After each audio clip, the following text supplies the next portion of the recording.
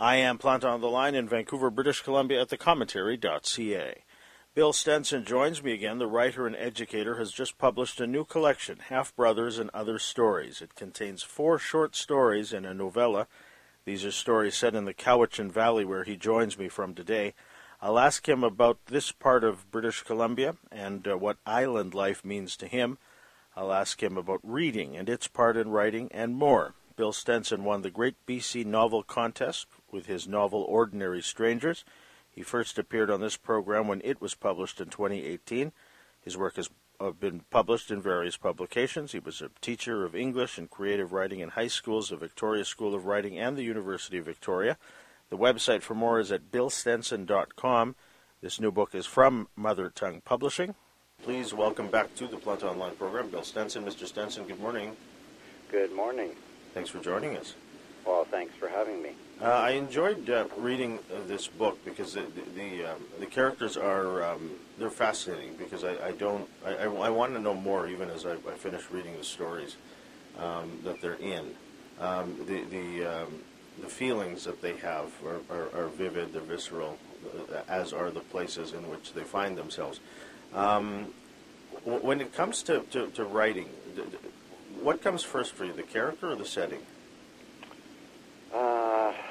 Well, for me, the setting's important, but I think for me, a lot of the stories that I end up writing, whether they're short stories or novellas or novels, a lot of them are anchored in the Cowichan Valley because this is more or less where I grew up. Mm-hmm. But some stories or novels that I've written are from away, so therefore I have to do a lot of research and have a feel for, where that story is going to take place. For example, Fernie, BC. Mm-hmm. So you have to know the area well, but most of my stories, the feeling that I have when I write them is that they're set in the Cowichan Valley, but I don't know if it starts with character. Sometimes it starts with character, I suppose. Yeah. But I think for me, most often it starts with an overwhelming feeling of almost like a sense of something in the air, and a story seems to come wavering out of it, and then I try to identify what kind of characters would live inside that story, and that's where they evolve, is in the idea itself. There's one story where the characters find themselves at a white spot after an event. Right. And I found that amusing in that, because I grew up in Vancouver. Right. Most of us that grew up in British Columbia, wherever there are white spots, recognize why we go there and what it's like inside and sort of. It got me nostalgic for a minute, right. Even though I was at a white spot probably a couple of weeks ago. Yeah, I know. I remember once my brother, when he lived in Port Coquitlam, he had some visitors from Alberta come, and they stayed overnight, and he asked them, so while you're here, name some things that you would like to do, and the first thing they said is they wanted to go to the White Spot restaurant.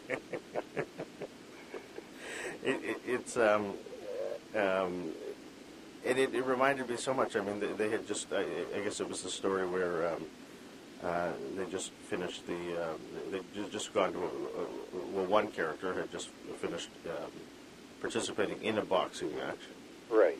And, we all know that feeling. You've just accomplished something in the day or in the evening. Yeah. And that's the place to go, even if you're not dressed well enough to get into a restaurant, right? Exactly. Yeah, which he wasn't at the time. Yeah. You dedicate the book to Jim Anderson. Who's he?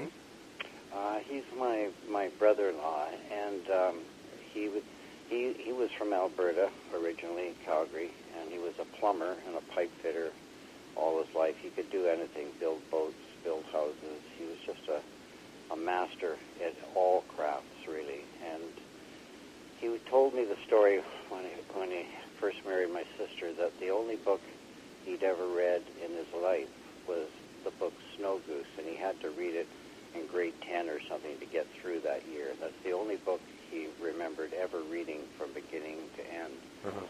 And so started publishing my books, he read every one of my books, every word, and he discussed it with me after. And I always, he's passed now, unfortunately, but when I thought about it, I thought I just wanted to acknowledge him somehow, because here's a man who didn't read, but he somehow, I guess because he has some level of respect for me, read all of my books thoroughly. He bought them and sent them to his brothers. And it was really, kind of a connection that I had with him on that basis. That's lovely. The stories in the book are they're often quite moving, because they evoke, as you said a moment ago, there's a feeling in the air that you're trying to capture. Right. When you're writing, as I was reading one story the other night, and I was enjoying it a great deal. I was wondering, do you have fun while you're writing?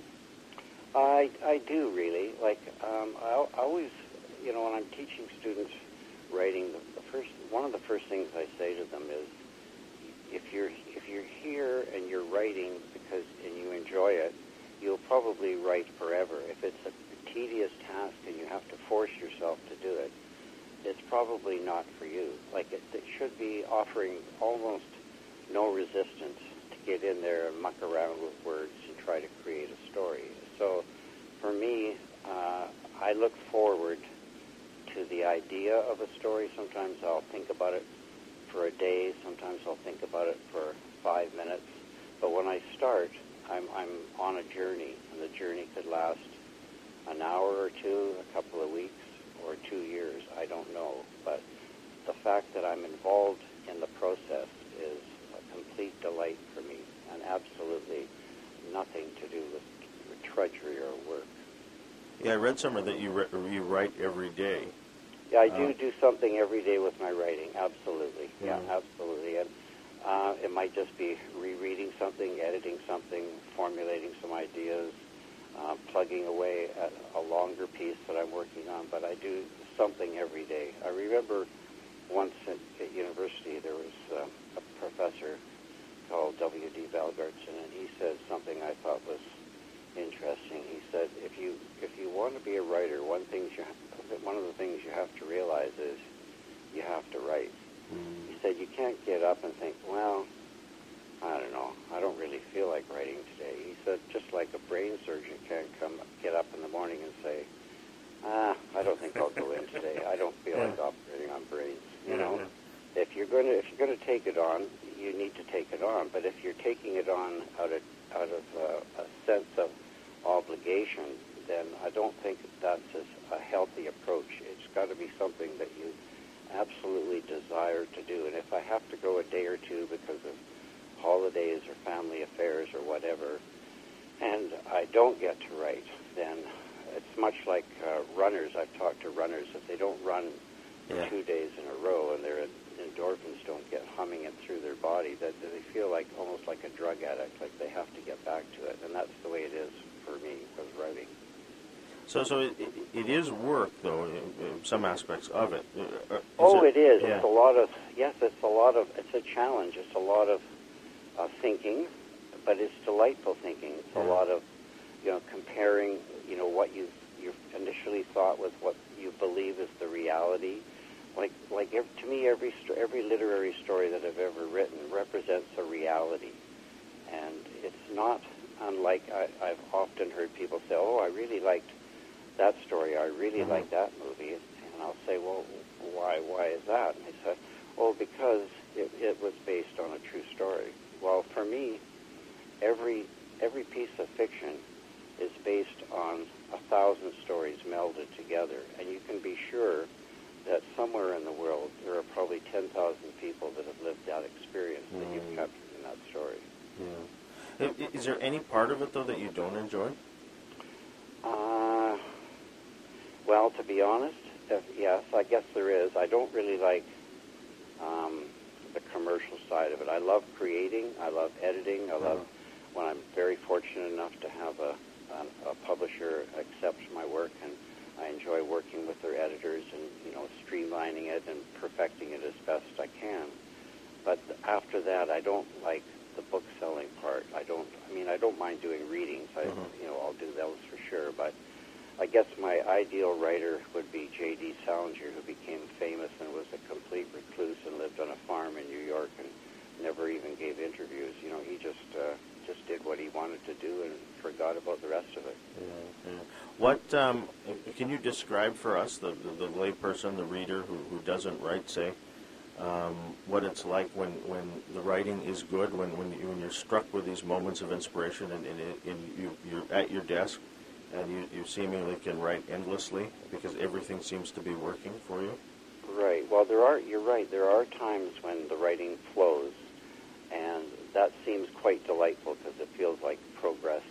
Like it seems easy for maybe a page or two, and then you may have to stop and reconsider something because you've hit a crossroads. What's this character going to do next? So even those perplexing times that are pauses in the writing process you have to understand, are part of it. So for me, it doesn't really matter whether I'm sitting there thinking about the next line or how I should really approach what he's going to say and how he's going to say it, or whether I'm madly writing my third paragraph in 2 minutes. It doesn't matter to me. The process is all vital. It's all important, and I try not to differentiate between the two. It's a wonderful way of looking at life as well. Yeah, it is really. Like no matter what kind of job you have, no matter what you do, if you can't pull an hour out of every day to do something for yourself that you enjoy, then you need to give your life some revision, I think. Indeed. One of the things I've been doing during COVID, because I haven't gone anywhere really, right. Is, and not that I'm thinking of moving either, it's just that, there's nothing to do when I say I'm at work and I've got a computer in front of me, I end up looking at real estate listings. And whenever I'd look at a place that's on Vancouver Island, one of the right. regardless of where it is on the island, whether it's in Sydney or where you live in the Cowichan Valley, they're always talking. It's a marketing line, I'm assuming. They're talking about island living. Right. You've lived most of your life, I guess, in and around Vancouver Island. Does it feel like island living? One would assume that because I'm from Vancouver that it's isolating. For you, it isn't, is it? Yeah, well, I think the term island living perhaps deserves a couple of definitions. If you live on Vancouver Island, I go off Vancouver Island probably on average of once a year. Uh-huh. So for me, it's almost like fun to catch the ferry and make a journey. Like this year, we did go to Penticton for a week. So to do something like that on this island is fine. I myself would have a difficult time. My brother lived on Pender Island for a long time, and those smaller islands personally don't appeal to me, but they do appeal to some people. I talked to a writer about a year ago, and he lived on Pender Island for 7 or 8 years, and he said that he met a man who lived on Pender Island, and he hadn't been off the island for 14 years. And now that seems odd from what I would desire, but in an actual fact, he's the ideal candidate to live on Pender Island. Yeah. Just like if you live on Vancouver Island but you work, and some people do this, let's say live in Nanaimo or Victoria and they work in Vancouver. That to me is ludicrous. Yeah. But if you live on Vancouver Island or any of the other small islands, the notion of island living, it probably could be best summed up in a slower pace of life. But the thing is, there are many small, cozy, ideal little small communities all throughout British Columbia that offer much the same thing. The only difference is here we have the ocean. Yeah.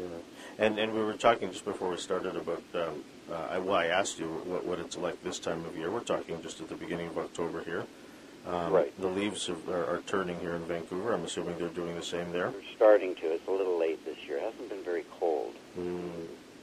Well, that sounds appealing to me right there. Oh no, it's beautiful here. We have lakes and rivers and ocean, and I, like I say, I grew up here. But I did live for a year when I was very young on Thetis Island. Yeah.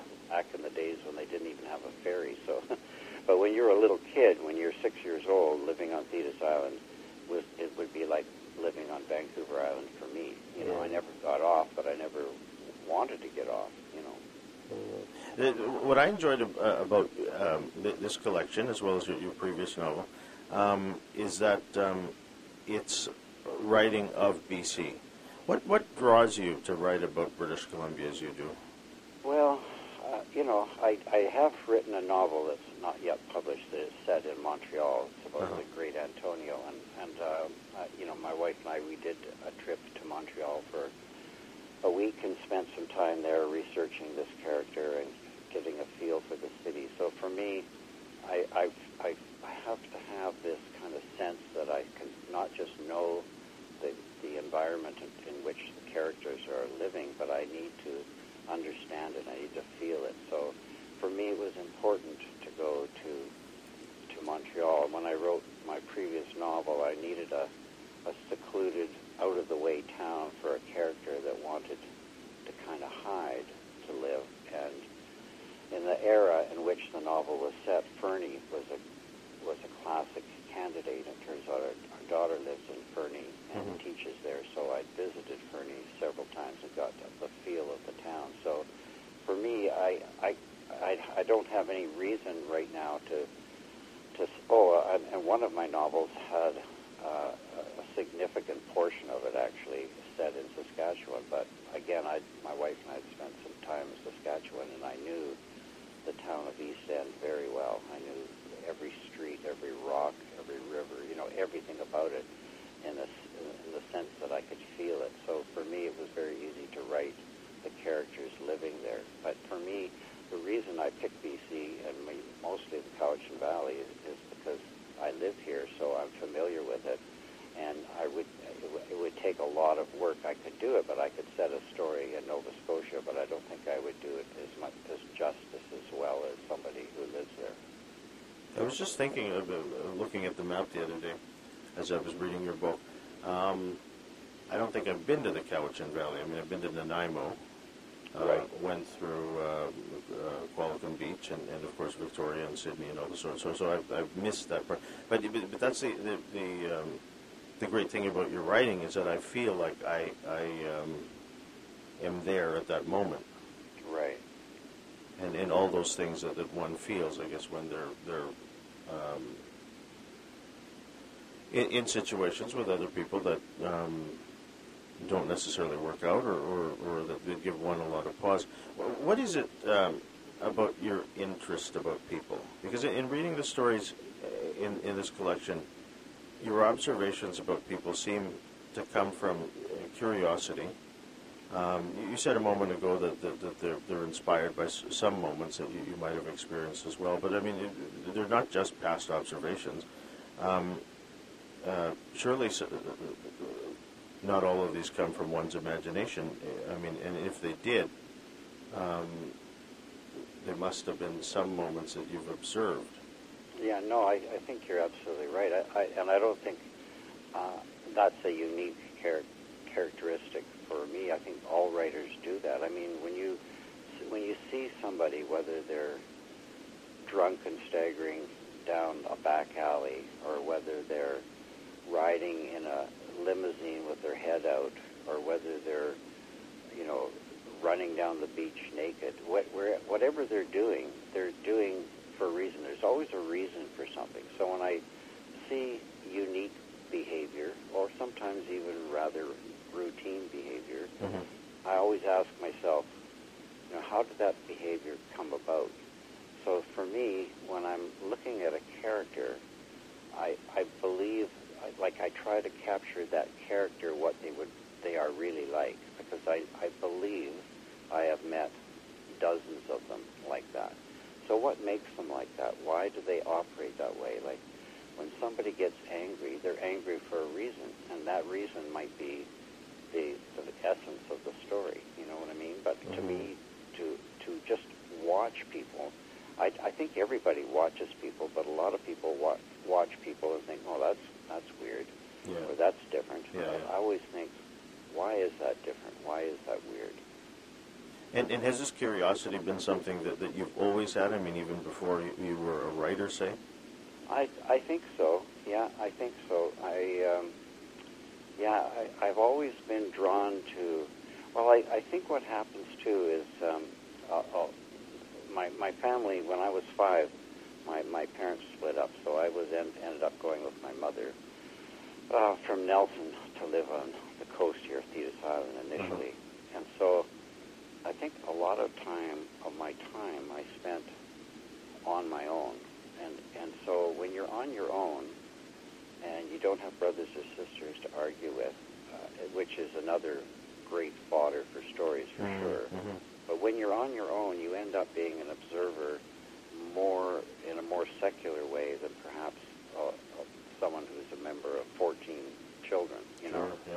So when adults would talk, like we would go to somebody's house, and they would be playing cards or drinking beer or whatever, and you would sit back. And what else are you going to do? You know, back in those days, most houses had 3 TV stations, and 2 of them were fuzzy, so TV wasn't a big deal. So you just sit and you watch and you listen and you observe, and you start asking, you know, why are they laughing? Why are they mad? Why are they being critical of other people? And what is the thing that motivates them to do what they do? You just can't help it, you know, because that's the basis of everything that you see in front of you, you know. And I guess empathy comes about because of that time that one spends alone. I mean, or do you think that's the case? I mean, I can't see why those two aren't connected. They could be. I think I don't. You know what? I really don't know what causes empathy. I do believe it's mostly how you're raised, and yet I don't think my mother to be honest, I don't think she was an overwhelmingly empathetic person. She didn't volunteer in the community or whatever. I think when you grow up, you look around, and if you see pain and suffering, I suppose you could be living on your own and just dismiss it, or you could embrace the experience and wish that person didn't have to be in that situation.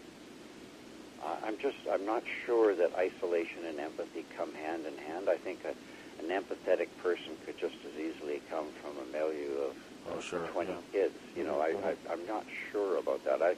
It's the same with an interest in reading and writing. I think my mother read the odd knitting book and the TV guide. Yeah. And my Hungarian stepfather, who I was raised by, couldn't read English well enough to get his driver's license. So, you know, I wasn't raised in a house where, you know, discussing Virginia Woolf was supper time discussion. Sure. Yeah, you know, this didn't happen. So sometimes I don't know why people become empathetic, sensitive readers, visual artists. I don't know, but I don't know, but it is fun to speculate about that for sure. I brought up empathy, Bill, because as I was reading the book, there's some characters that I didn't care for, or that I wouldn't, say, glance at twice if I encountered them on the street. And right. Yet, because of the way you portray them through your writing, I couldn't help but care in a way. Right. And so I would assume that because of the way that you wrote them, the way you depicted them, right. These are people that in one way or another you care about a little bit or a lot.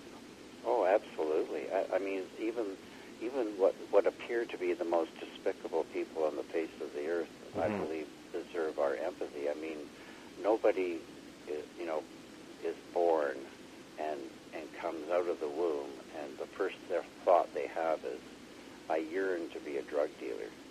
I yearn to be a drug addict. Nobody comes out of the womb thinking that. Something has contorted their life to make them live a life that most of us would seem like an unsatisfactory one. But, you know, to just see them there and just say, to write them off seems unfair to me. We're all a victim of our environment and our circumstances, and some of us manage to put little things behind us, but some people have to deal with so many things, and some of them are pretty big, that it defeats them. But it's just not their fault. They weren't born to be that person. I'm jumping around here, and I haven't really touched on specific stories because I feel that I'm worried that I would give something away when people should really read the book, because they'll be able to get the satisfaction of following these characters as one does when they read it. The one story, though, it's the shortest story in the book, and I must admit that when I first picked up the book, it was the first one I read. Because I only had a little bit of time, and I noticed that it was the shortest, and I thought I could finish it in time. It involves a reader, yeah, and I couldn't help but enjoy the fact that here was an enthusiastic reader, a young boy, showing us, the reader of the story, the importance of reading. It evokes a lot of feelings that I think readers have about reading. Surely they're the same ones that you had going back to when you were a kid. Yeah, absolutely. And avid readers, it's interesting to watch avid readers. I've taught all the grades, and when you teach grade 1, every year that I did, there would always be one, sometimes two kids. They'd come to school in grade 1 and they already knew how to read. Yeah.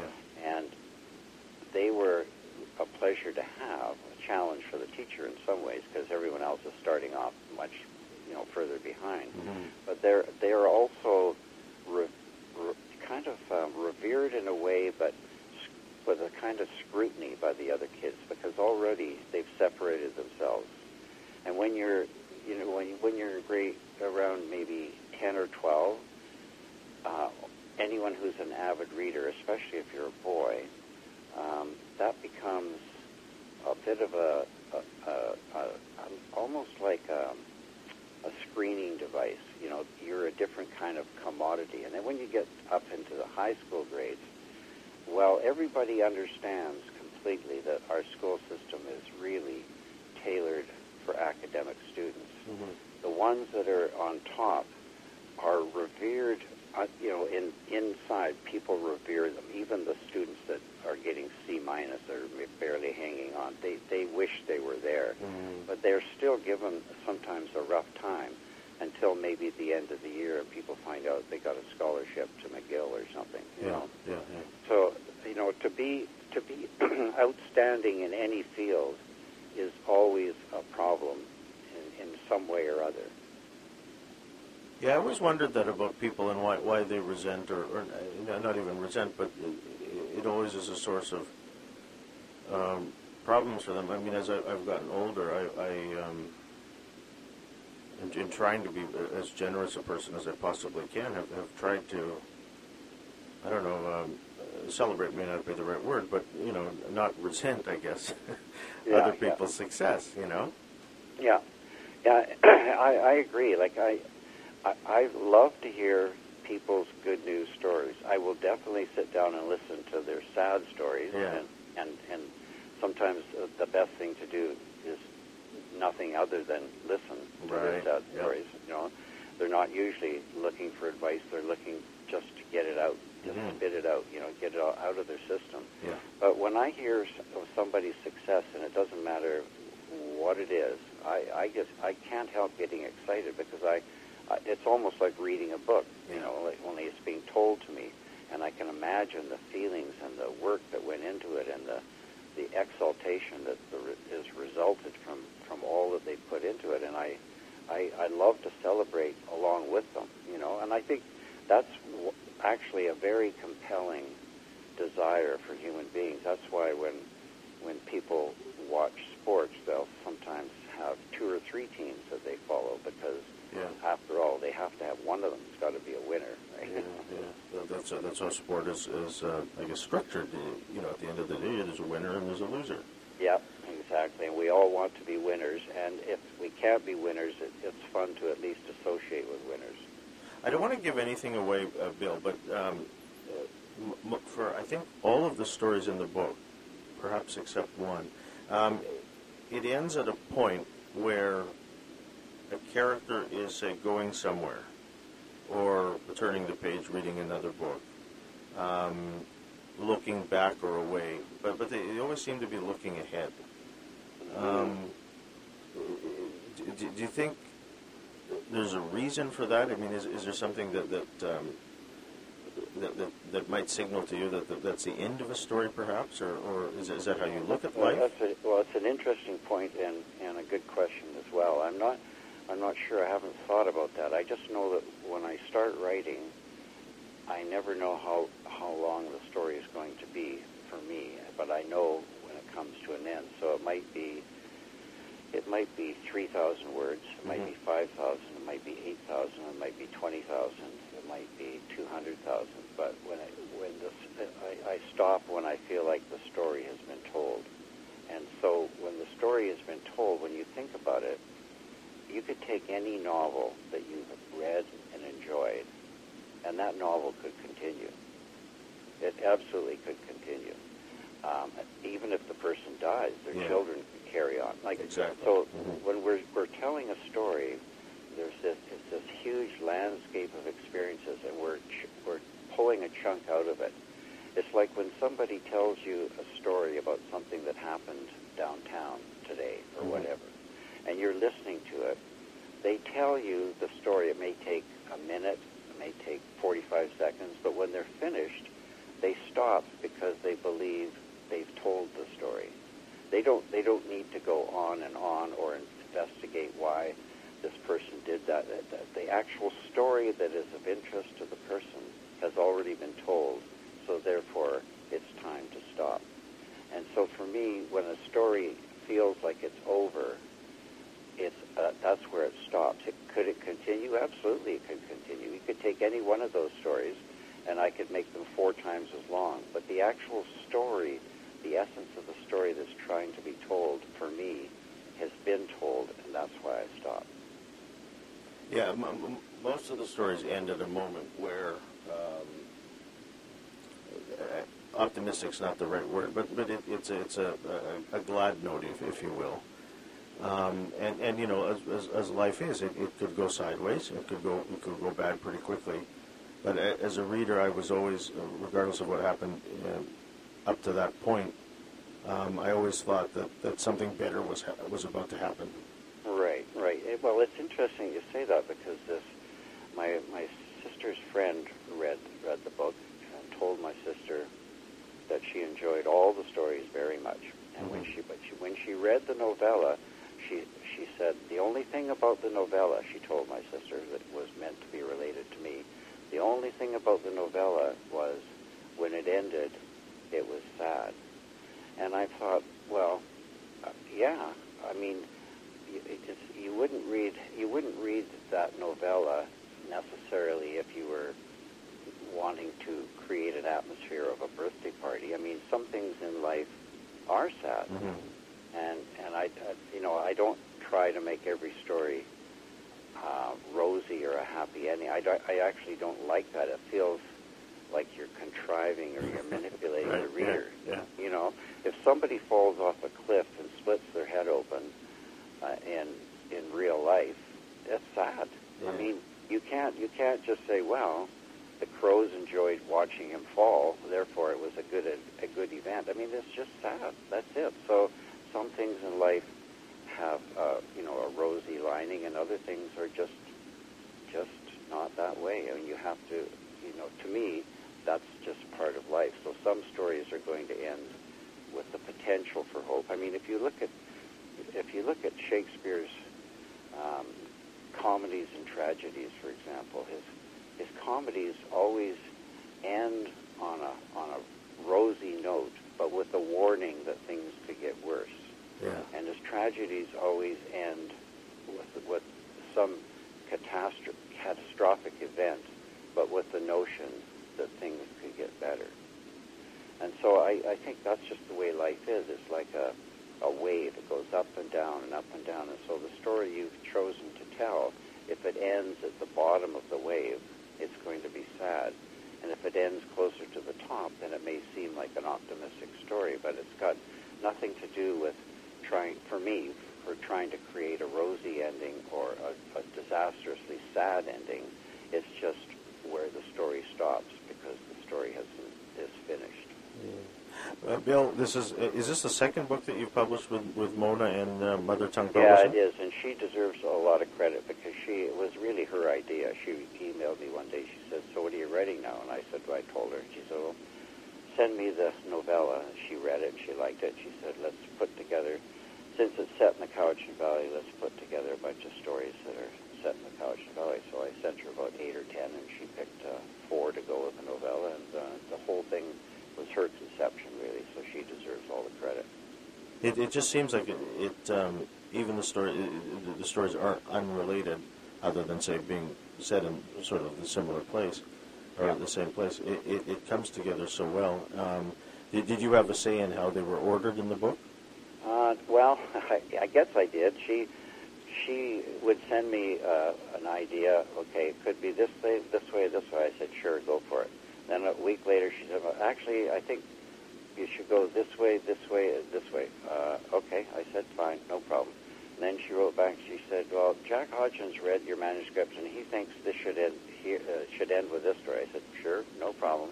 See, for me, it doesn't really matter. I understand sometimes the sequence of events, if the stories are more closely related, is important. But for me, I like the notion that Alice Munro once said. She said, I can pick up any book out of the library, just open it any place and read 2 or 3 pages and know if I'm going to like it. So to me, it is less the sequence of the stories. It wasn't something I was going to stress out about, but Mona had some strong opinions on it, and she, I think, ended up with a very reasonable order of the stories. Let's put it that way. Yeah, when I went back, it made sense, but as I said, I didn't read it in order. Right. I picked it up, the shortest story, and then I went back to the beginning, and then I was really curious about half brothers, and so I in the middle of one story went to that, and yeah, it really is. It's a very strong collection. Bill, I could talk all afternoon with you, and have enjoyed this chat and our previous chat when you were first on. I so appreciate your time. Incidentally, you sent me an email, a very kind email after our last conversation that I found on my computer because I was looking for your email address to send you an invitation to appear now. And it was a very kind email. And if I didn't reply, I want to thank you for that. Oh, well, no problem. I appreciate all that you do to support writers and thinkers. I know you don't just do literary works. You do all kinds of interviews with people because you're trying to get ideas out there, and it's an important role, and we appreciate it. Well, thank you for your time today, and continued good luck with this book. All right. Well, thank you very much. Have a great day. The website for more is at billstenson.com. The book is called Half Brothers and Other Stories. It's from Mother Tongue Publishing. Bill Stenson joined me on the line from his home in the Cowichan Valley. In Vancouver, I'm Joseph Planta.